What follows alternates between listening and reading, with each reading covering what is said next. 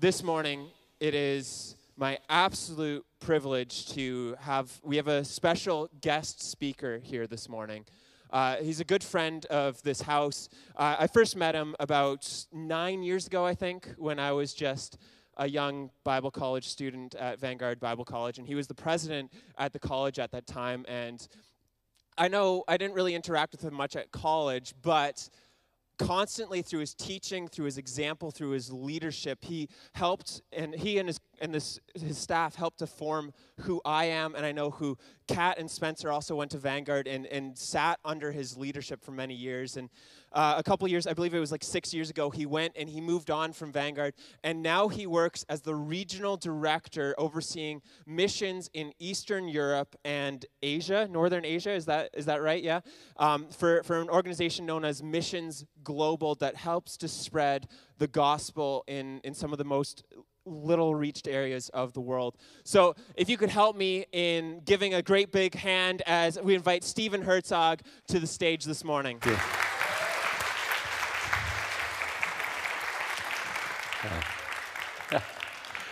Well, thank you very much, Pastor Darian, and thank you. Good morning, Gateway. Great to be with you. I'm just going to grab a music stand here, but it's an honor and privilege to be with you. And just to introduce myself a little bit, as Pastor Darian said, my name is Steve Herzog, and just to tell you a little bit about my family, I am the husband of but one wife, Patty, and she is sitting right there. So just give a wave, dear. One wife and three beautiful daughters, including Pastor Kat, the children's pastor here in this church.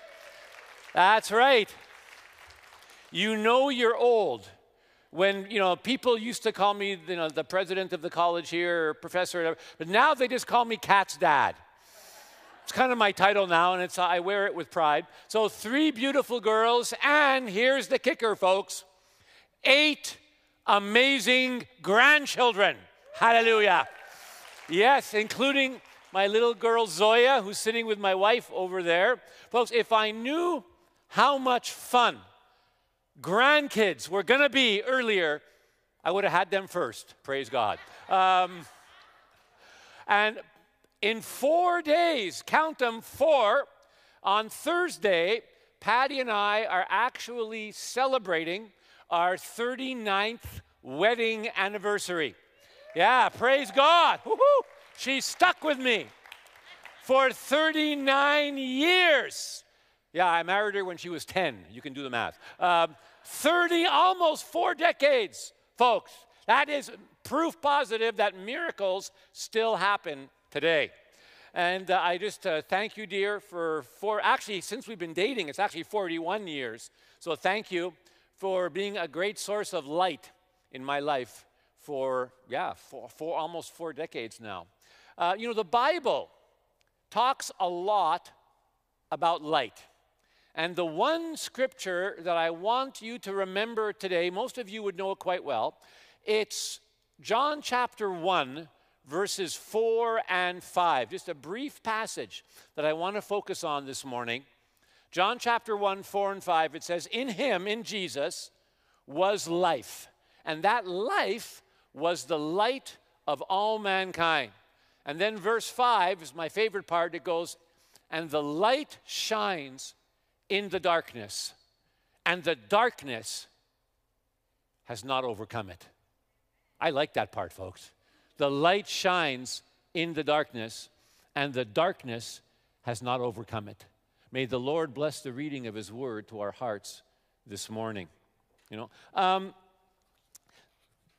As Pastor Darian said a moment ago, I have the honor and privilege of serving as part of an organization called Mission Global. And just as, Patty and I are celebrating an anniversary coming up, we just celebrated as an organization a big anniversary not too long ago. We actually celebrated our 100th birthday. Yeah, we've been around for 100 years. And Darian, in case you're wondering, praise God. And in case you're wondering, Darian, no, I was not there at the beginning. But We've been around for 100 years, and we have been trying to spread the light of the gospel of Jesus Christ across Canada and around the world for yea and verily a century. And actually, if you look back on 100 years, there's actually a lot to celebrate in our anniversary. So just a few fun facts, statistics this morning.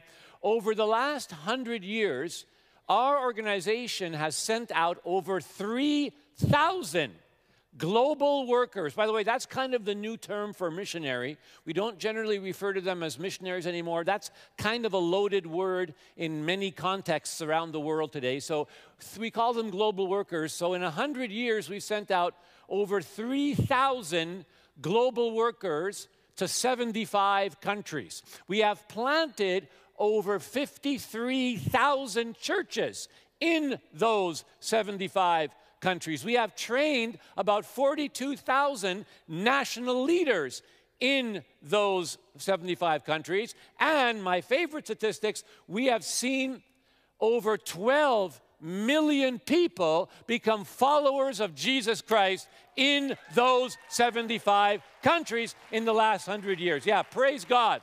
To him be the glory. And folks, I don't know about you, but where I come from, that is light shining in the darkness, and the darkness not overcoming it. As you know, Pastor Darian said, I have the privilege of serving as the regional director for Eurasia, which when interpreted means all of Europe, and as Darian said, parts of Central Asia. And let me tell you, folks, nowhere on the planet does light need to shine in the darkness more than in our region. You know, 300 years ago or so, they used to call Africa the dark continent. And they called it that because there was so little Christian presence there. But fast forward 300 years after, 300 years of missionary presence and of strong national churches being raised up, today, Southern and Eastern Africa are some of the most Christianized places on planet Earth. Praise God. Today, if there is a dark continent on the planet, it's probably the continent of Europe. Europe today is so post-Christian. In fact, it's almost anti-Christian. The people there have had the traditional church in one form or another for hundreds of years, and they're completely sick and tired of it. They're fed up with it. Their attitude has basically been there, done that, bought the t-shirt, really don't want to go back there. Okay? And by the way, if you don't believe me, you can believe the statistics. The darkness in Europe is stunning.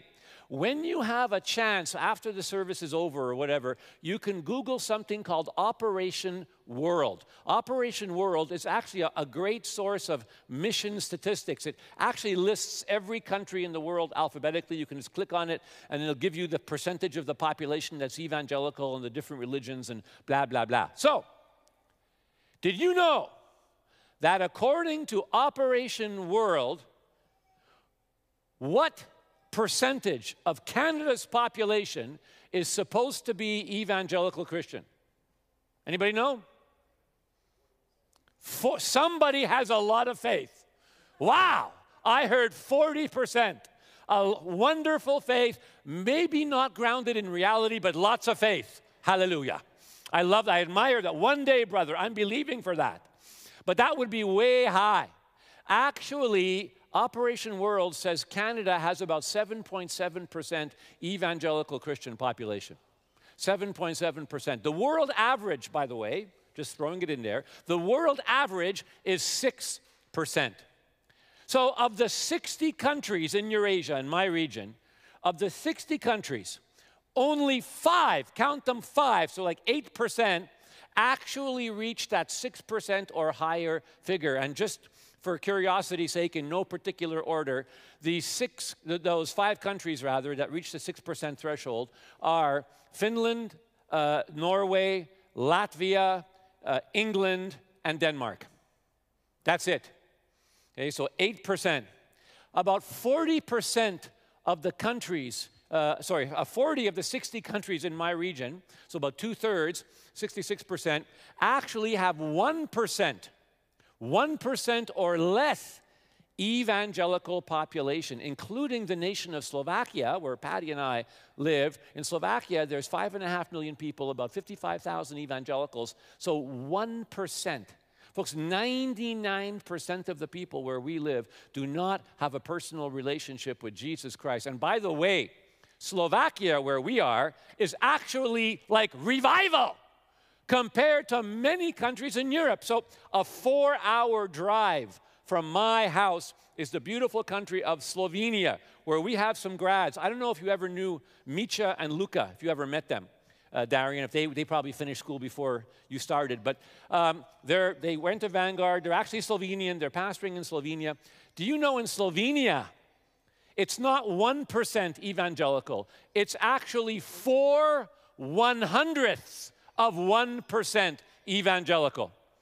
And all the countries around there, the former Yugoslavia, right? It's not just Slovenia, Serbia, Bosnia, Croatia, Montenegro, Macedonia. They're all like, some 100ths of 1% evangelical. Folks, the darkness in Europe today is stunning.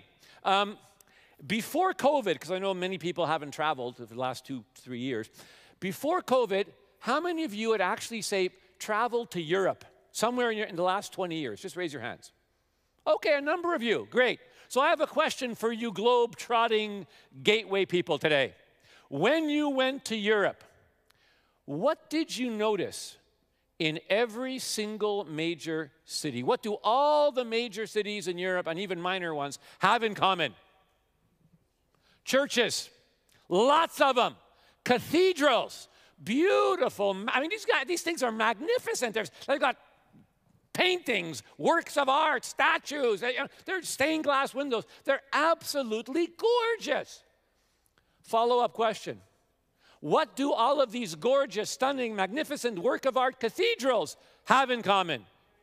Yes, they're all empty. Well, except for tourists. Every one of them. They're all empty. And folks, that is a metaphor for the state of Christianity in Europe today. The church, which once had a prominent, and I would argue dominant, place in European society, is today completely irrelevant, completely marginalized by culture. It's not even on people's radar screen. Did you know that in the 3 largest countries in Western Europe, because I know some people say to me, well, Herzog, I understand, you're talking about Slovakia, where you live, or Slovenia, a few hours away. These are all post-communist nations. They were communist. They didn't have the gospel for 50 years. It was illegal to preach. Okay, I understand. The church would be like very small in those nations. But what about Western Europe?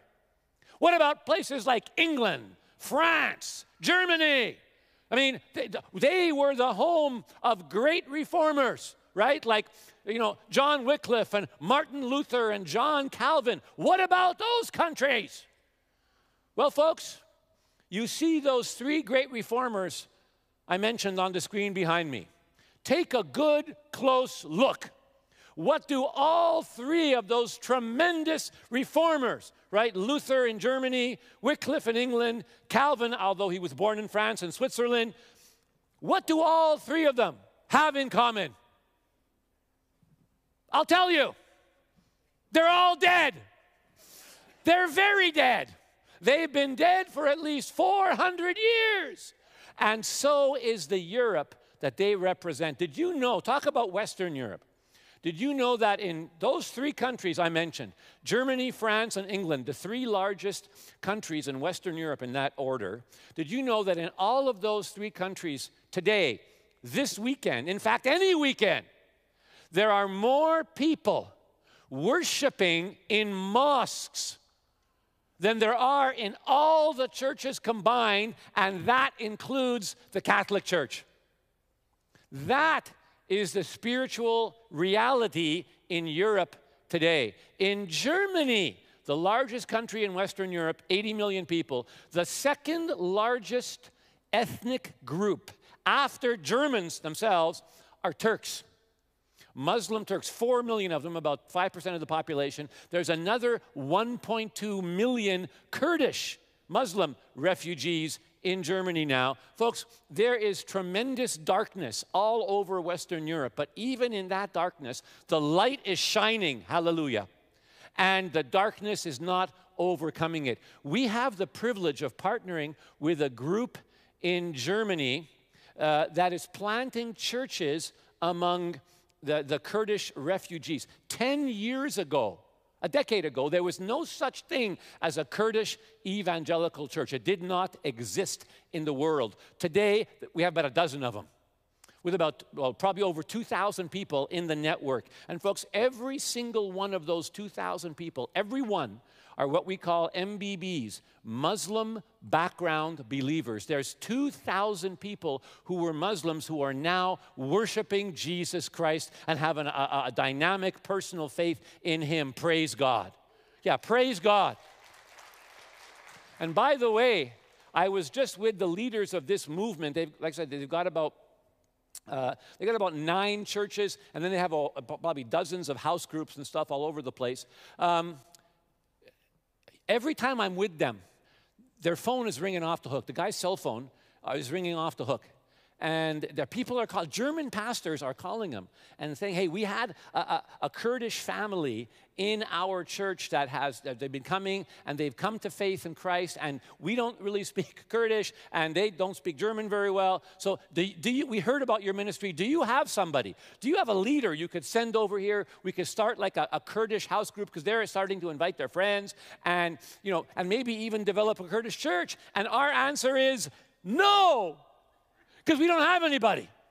We have nobody. We don't have the leaders.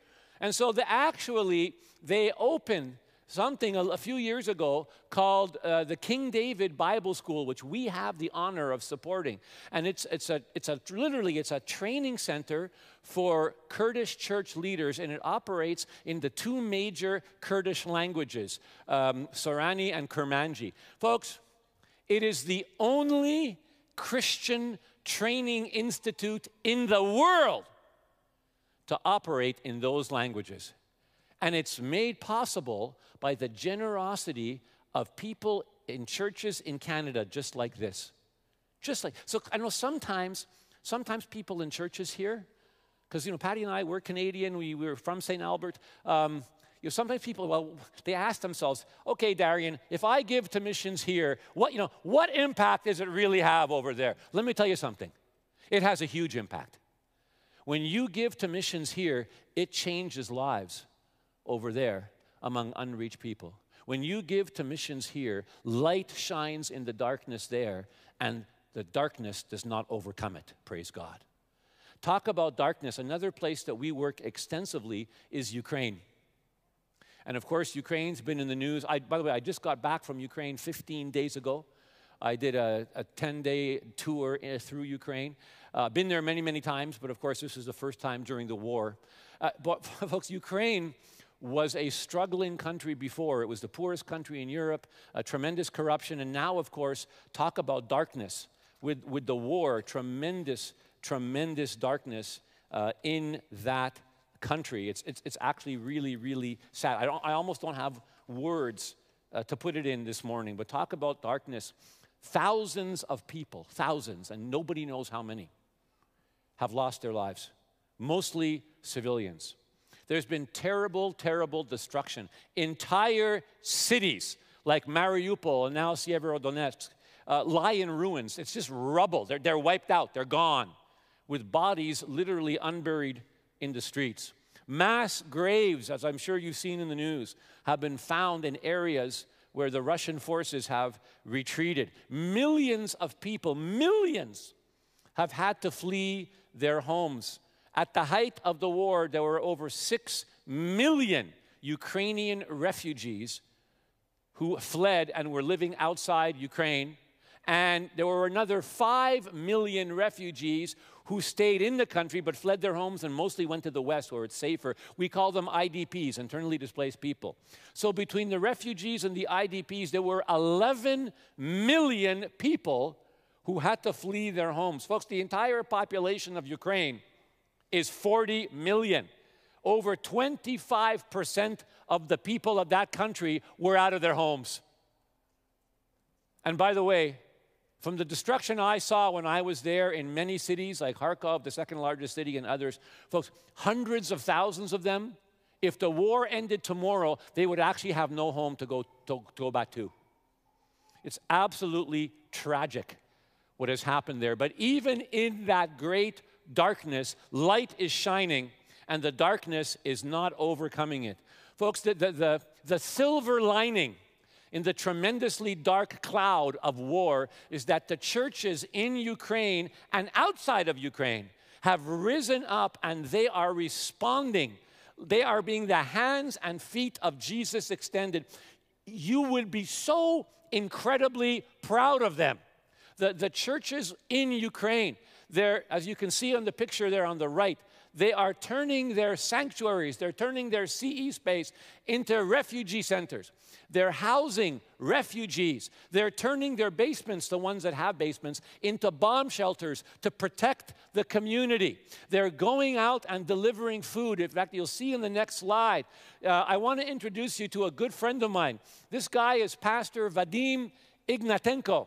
And he's just one of many pastors we work with there, but he's probably our primary partner in the city of Poltava. He has something called the Good News Church there. And this guy, they wanted to help refugees, and they needed a van. So again, because of generosity of churches just like this, we were able to buy him the van you see him standing in front of, in that, or behind actually, in that picture. And 3 times a week, they load that van up with food and supplies, and they go out and they distribute it to all these villages where they are. Poltava is not really the war zone, but about 60 kilometers from them, there is the war going on, and they're delivering this aid to villages that have been totally wiped out. You can see the picture on the right, totally wiped out by the invading forces, and they're delivering food and aid to people who are too afraid to leave. They're afraid that if they leave the shelters, they'll be wiped out, which is actually a real possibility. And these guys are delivering food and medicine literally while the bombs are dropping. These guys are heroes. I had the privilege of going out a couple days and delivering aid with them. These guys are total heroes. And the really neat thing is, it's not just Vadim or his associate pastor, Sergey. It's not just 1 or 2 guys. There are hundreds of pastors like him in Ukraine who are risking their lives daily or weekly to help those in need, who are literally putting their lives on the line, and they are rising up, and they're being the church as Christ meant the church to be. You can be so proud of these guys.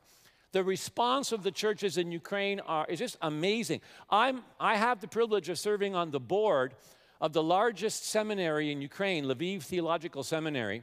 Normally, we have dorms, and they house about 100 students. You could probably squeeze about 120 in there. Of course, there's no school in Ukraine now because of the war, no colleges or universities. So we opened the dorms. If you want to get the next slide, we opened the dorms, and now we have, depending on the day, anywhere between 80, 85, and 200 refugees. These guys are cooking 3 meals a day for up to 200 people. Folks, that's a lot of meals.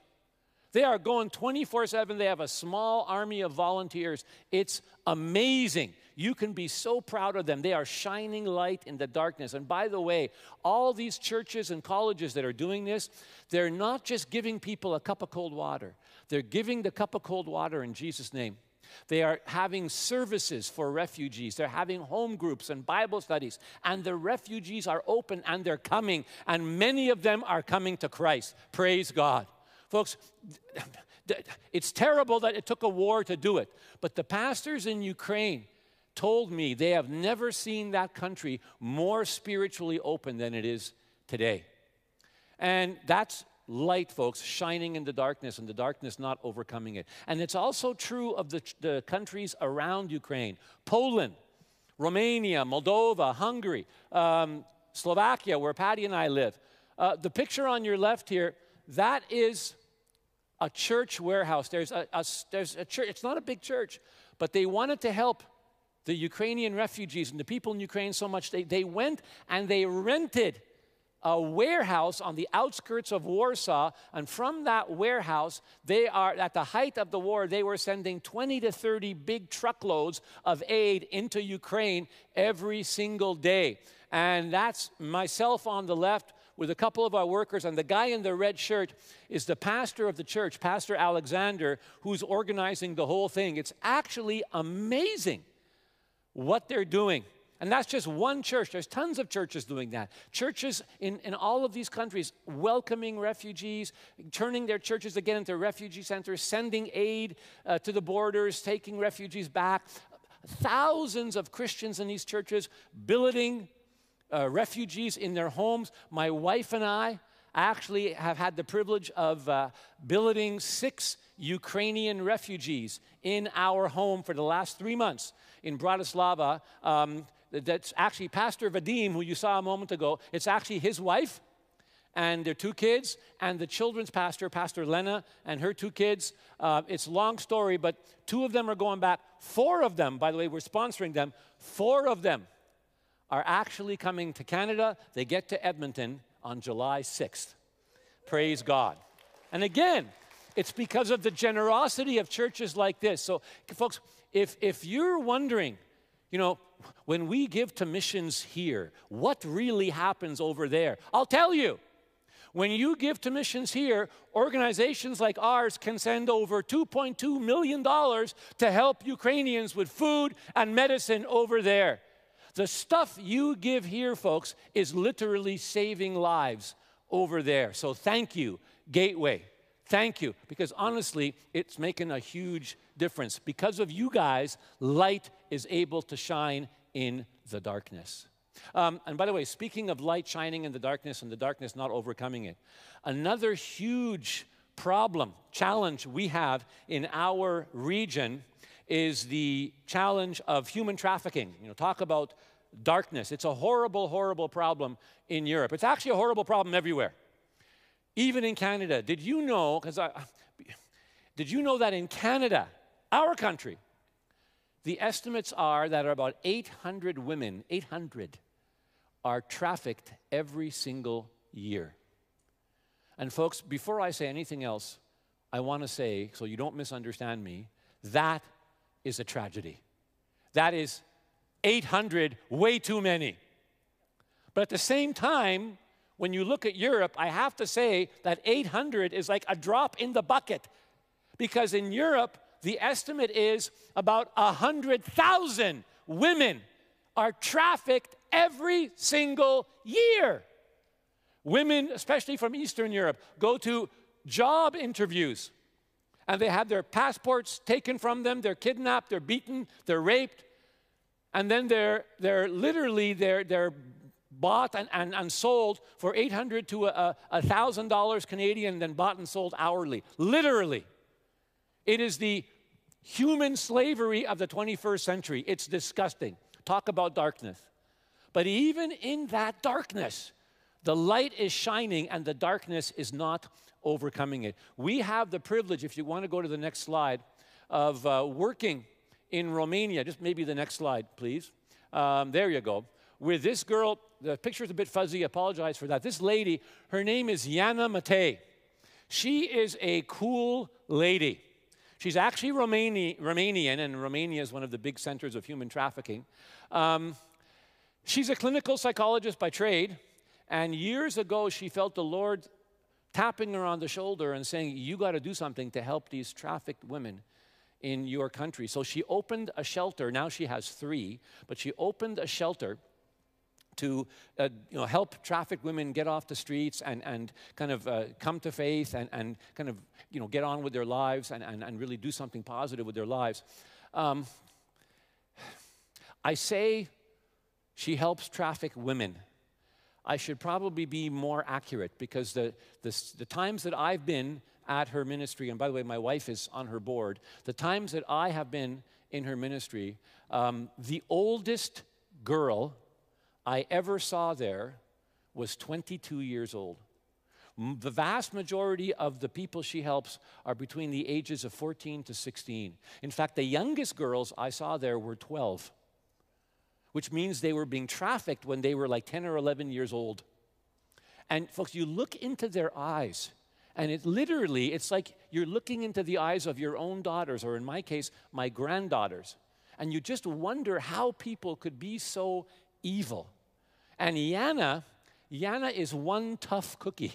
She's had to be, because she has had to stare down literally crooked cops, crooked politicians, the local mafia. The first time I was there years ago, the back in 2015 or 16, the guys from the mafia had just come and they slit the throat of her dog in her yard as a warning to her to stop helping these girls or you're going to be next. Well, she didn't stop. What she did, because back then she really didn't have much security. She got fences and walls, then she got lots of security, but she's kept on.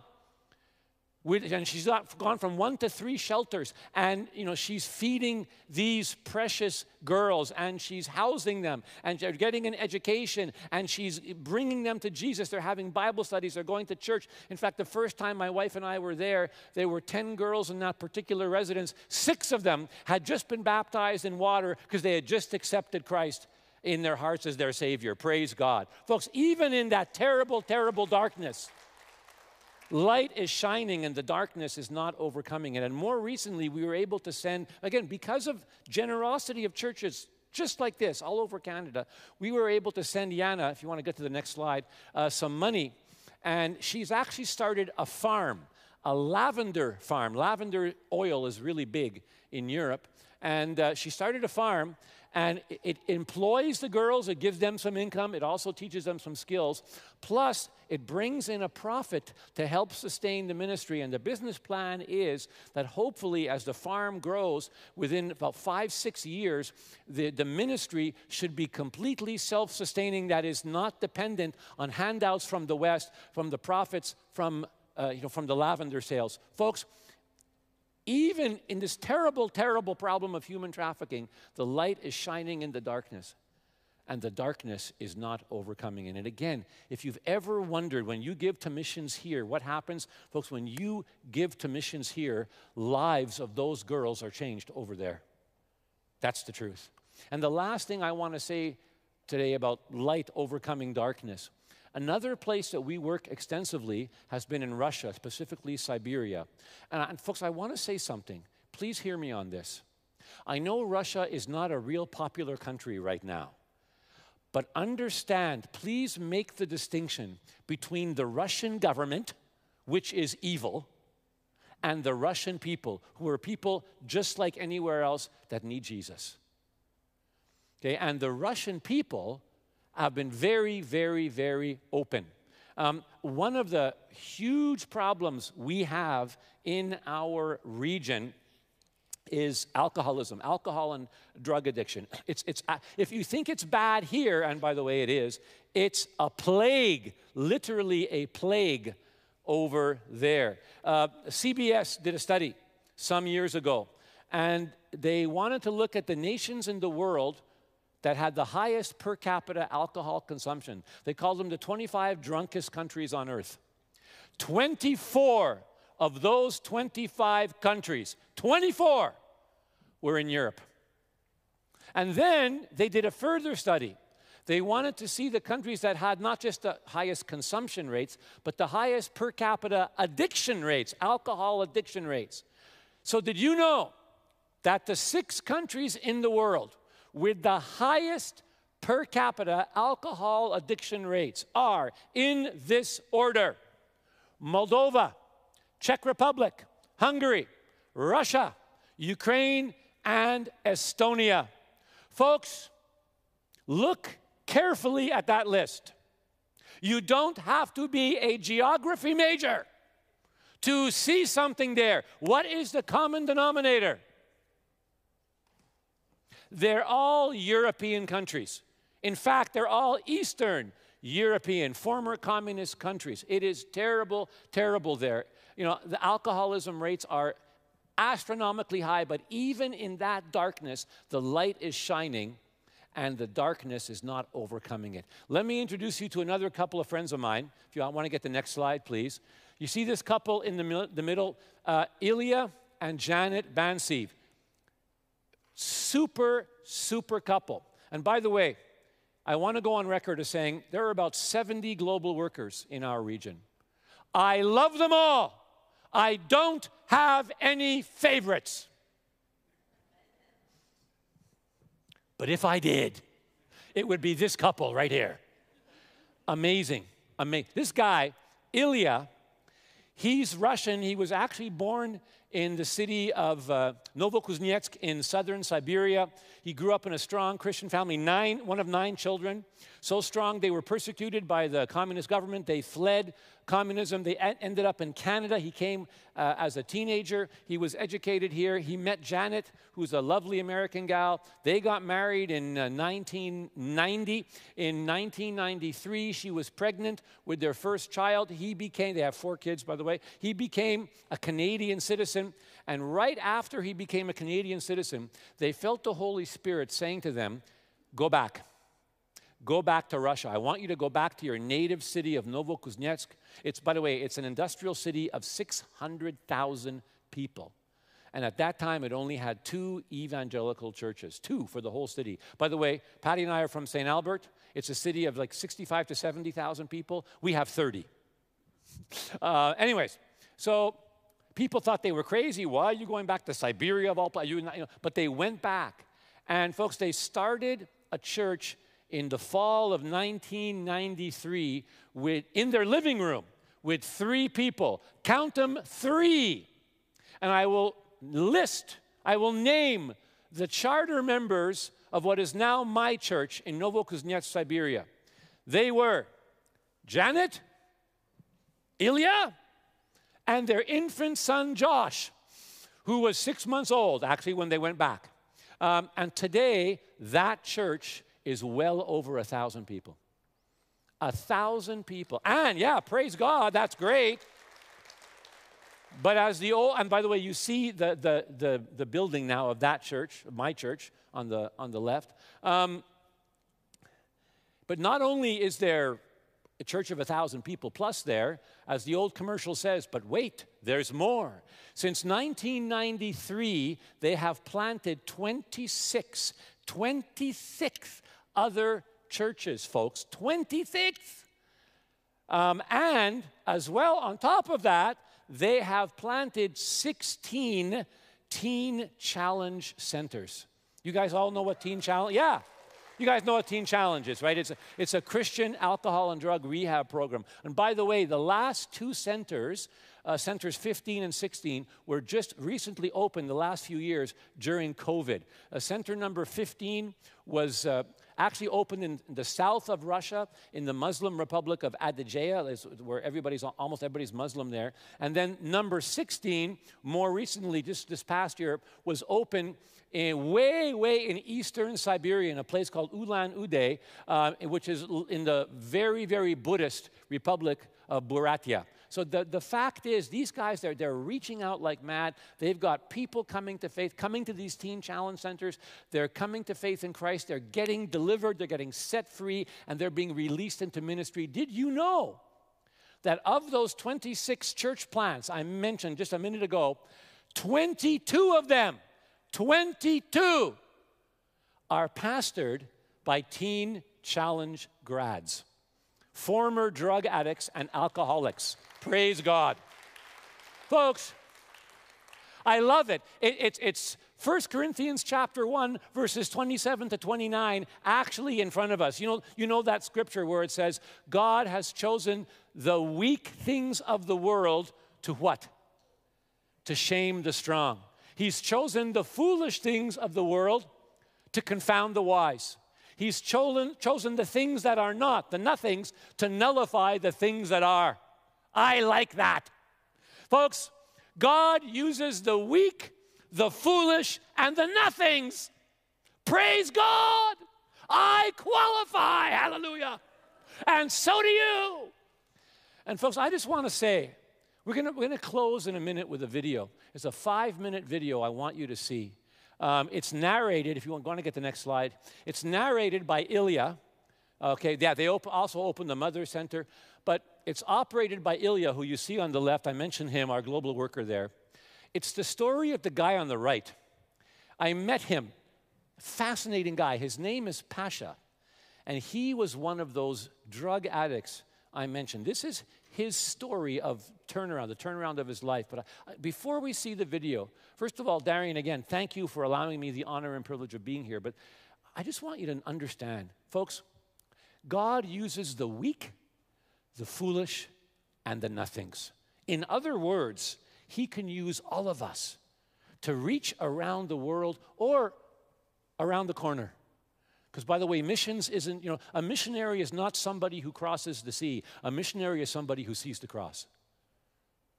And it affects his or her life. Folks, understand, God can use all of us in this great enterprise that we call global missions. God can use all of us in the Great Commission. We can all pray. All of us can pray. We can all give. And it makes it, when we do give here, it makes a huge difference there. And some of us are actually able to go, either short-term missions, long-term missions. But as you watch this video, would you just allow the Holy Spirit to speak to your heart and just maybe talk to you a little bit about what he wants you to do when it comes to missions? God bless you. Thank you so much. You can roll the video. There are 7.5 million registered drug addicts in this country. The man who is in charge of the force that fights drugs in the government, this man says this number needs to be multiplied by 2. So 15 million drug addicts. That's not just a problem, that's an epidemic. Our mission is to bring hope within reach of every addict so that if they want, they can receive that help. This brother, his name is Pasha. He was a desperate drug addict. До 2002 года я употреблял наркотики различные. Неоднократно сидел в тюрьме. Вот, моя жизнь, она была полностью разрушена. Мое здоровье, моя семья. Здесь я начал употреблять наркотики. Я не знаю, с чем сравнить. Я просто каждый день мучился, мне было плохо. Мне нужны были наркотики. Однажды я зашел домой, и там сидел отчим, мама, а моя младшая сестра. И я зашел с ножом и забрал все вещи, которые у них были дорогие. His mother was afraid of him. And finally she just couldn't handle life anymore with Pasha. And she asked for their friend, who is a hunter, to take him on a hunting trip and kill him in the winter in the forest. Когда я пошел ночью в лес с одним мужчиной, с одним мужиком, он взял с собой карабин, нож. Это естественно для охотника. Когда мы зашли в лес, он потерялся из вида, и было очень темно, у меня не было ни фонаря, ничего. The hunter was supposed to shoot him, he couldn't pull a trigger. Каким-то чудесным образом я кричал его, не мог найти. Я просто наткнулся на него. Пошел в какую-то сторону, сам не видел, просто наткнулся на этого мужика. Он сидел на корточках. Мы пришли домой, я так и не понял, зачем мы ходили. И потом мне признались, что от меня хотели просто избавиться. Well, Pasha was so hurt and so angry with his mother and his stepfather. And he said, they wanted to kill me, I'm gonna kill them. Suddenly, his mother hears the gospel. She gets saved, and she gets filled with the Holy Spirit. She got so bold that she actually went and found her son in one of those drug-infested areas. And she begins preaching to him and says, Pasha, you need Jesus. Если раньше она не хотела со мной встречаться, и когда она видела меня возле подъезда, она специально ждала, пока я куда-то уйду. И также мой отчим, он не хотел вообще со мной иметь никаких взаимоотношений. Но я увидел, что что-то поменялось в матери. Она стала приходить ко мне, она перестала меня бояться. Только Бог мог, я не знаю, столько зла я сделал. Я 2 раза обокрал, мать вынес все самое дорогое из квартиры. Так ее обзывал, мучил, и я пытался как-то отомстить ей. Отчима обкрадывал сколько раз. When he saw his mother so bold, he says, wow, something happened to her. I better go check it out. And so he said he went for the first time to church, and he said he felt such peace. Когда однажды я просто сам стал бояться, потому что что-то начало происходить со мной. And finally, he came to us and he said, please, I need help. I heard that you have a program. Can you take me in? And we took him in. Мало того, я не хотел бросать наркотики, но то отношение, которое я увидел в центре, оно, конечно, начало меня исцелять. Естественно, это молитва, общение со мной. And so he went through the program, and now he is the director of the Source of Life, which is a Teen Challenge program in Novokuznetsk. Не думаю, но иногда я прокручиваю эти моменты все и понимаю, что да, действительно, я не должен был жить в тот день. Моя жизнь должна бы оборваться. То есть это действительно чудо. Это было все прощено, все стерто.